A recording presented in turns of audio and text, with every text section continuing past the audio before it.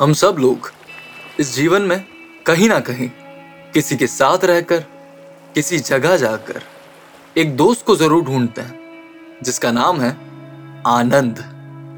क्या आपको पता है आनंद कहाँ मिलेगा? हम भी आनंद की खोज में कुछ साल पहले निकले थे। हमें वो मिला या नहीं, आइए जानते हैं इस एपिसोड में।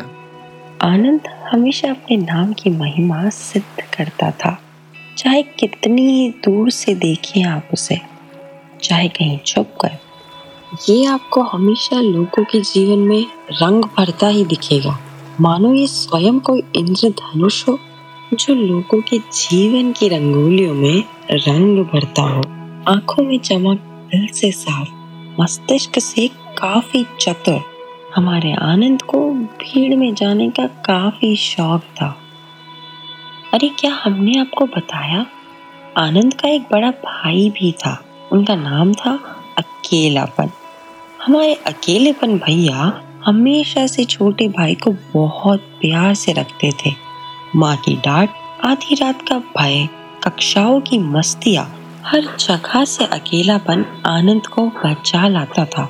हमारा अकेलापन बहुत ही स्वाभिमानी और काफी कर्मबद्ध था।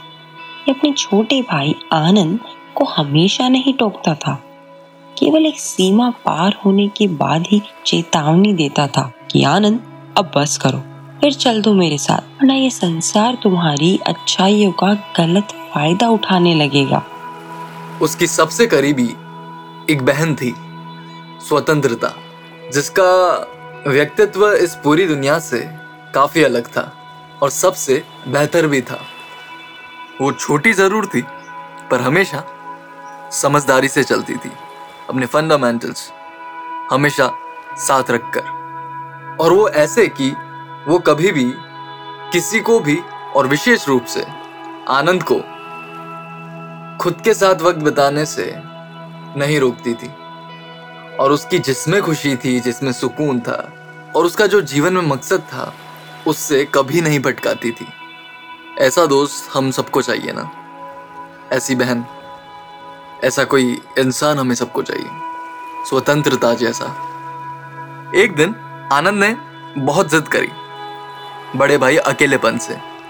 मन ही मन वो जानता था कि बड़े भैया नहीं मानेंगे, इसलिए उसने पहले ही अकेलेपन बड़े भैया को कह दिया कि भैया आपको स्वतंत्रता की कसम है कि आप मुझे मना नहीं करोगे।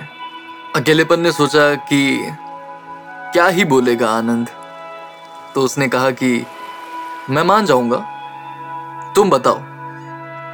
फिर आनंद कहता है, भैया शहर में दुनिया का मेला लगा है, अनंत प्रकार की दुकानें लगी हैं। हर दुकानदार ने अपनी सर्वश्रेष्ठ सामग्री पूरी तरह चमका के रखी है। लाइटों के नीचे हर उम्र और पेशे के लोग वहां आएंगे, तो भैया मुझे वहां जाना है। अकेलेपन को पता था इस सालों से जो इच्छाओं के गुल्लक में आनंद समय के सिक्के डालकर संग्रह कर रहा था, वो अब टूट जाने वाला है।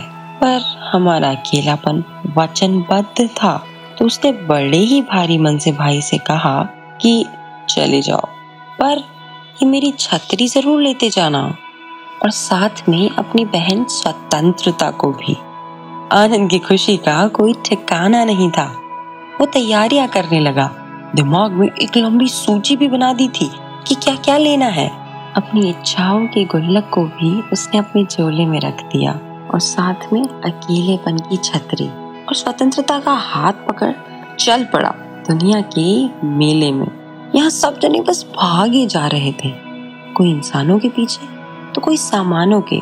खैर, हमारे आनंद का सारा ध्यान था उन सुंदर बाजारों पर। चमचमाते जेवरात, साधारण से कपड़े भी बड़े नाम के नीचे चमक के उभर रहे थे।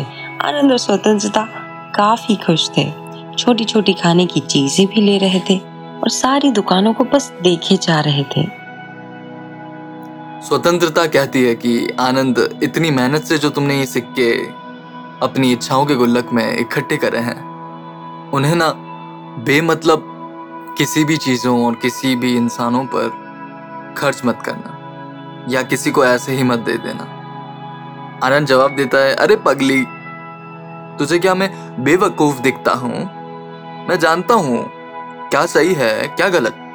और ऐसे ही दोनों भाई बहन आगे बढ़ जाते हैं।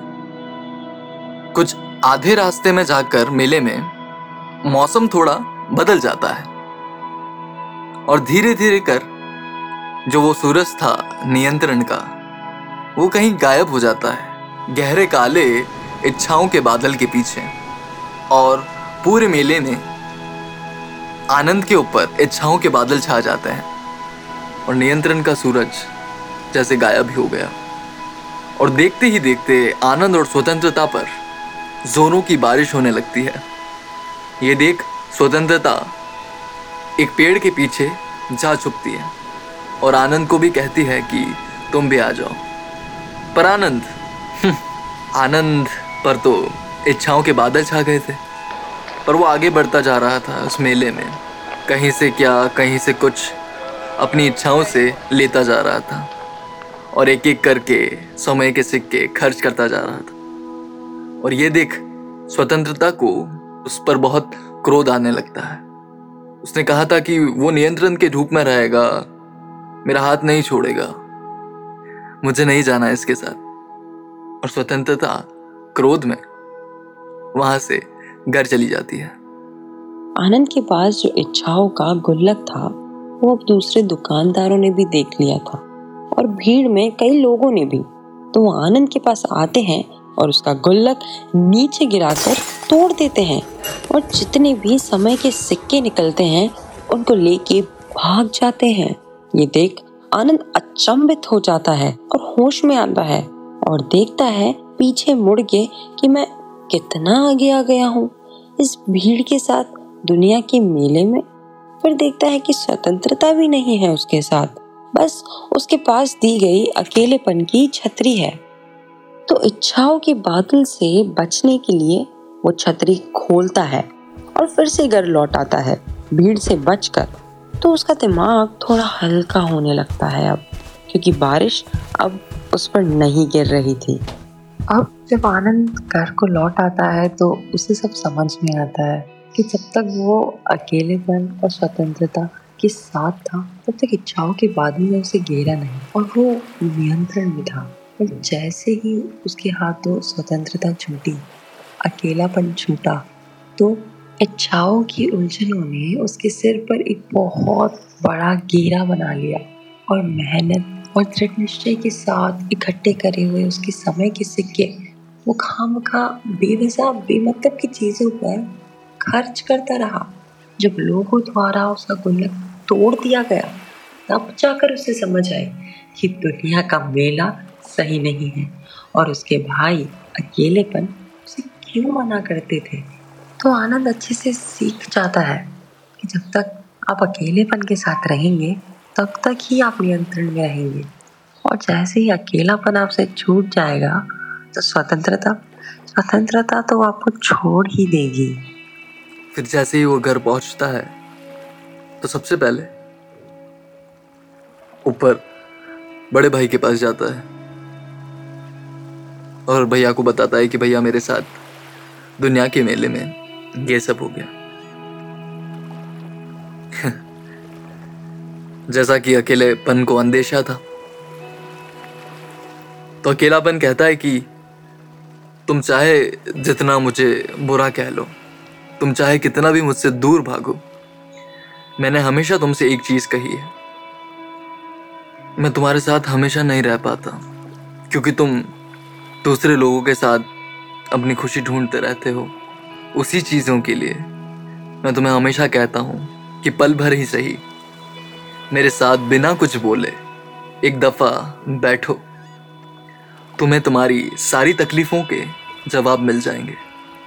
सारी उलझनों के बादल और इच्छाओं के बादल का समाधान मिल जाएगा।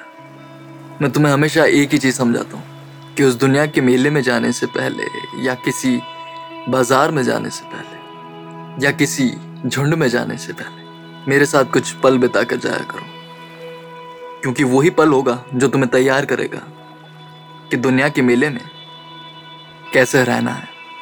So, my dear friends, what are we trying to say is कि हम यहाँ जब बोल रहे हैं अकेलापन जनरली जो लोग बाग होते हैं उसको टर्म करते हैं एक अंधेरा कमरा, परेशान दिमाग, किसी से बात नहीं करना और हमेशा एक अपने आप को बंद करके रखना और दुखी सा रहना।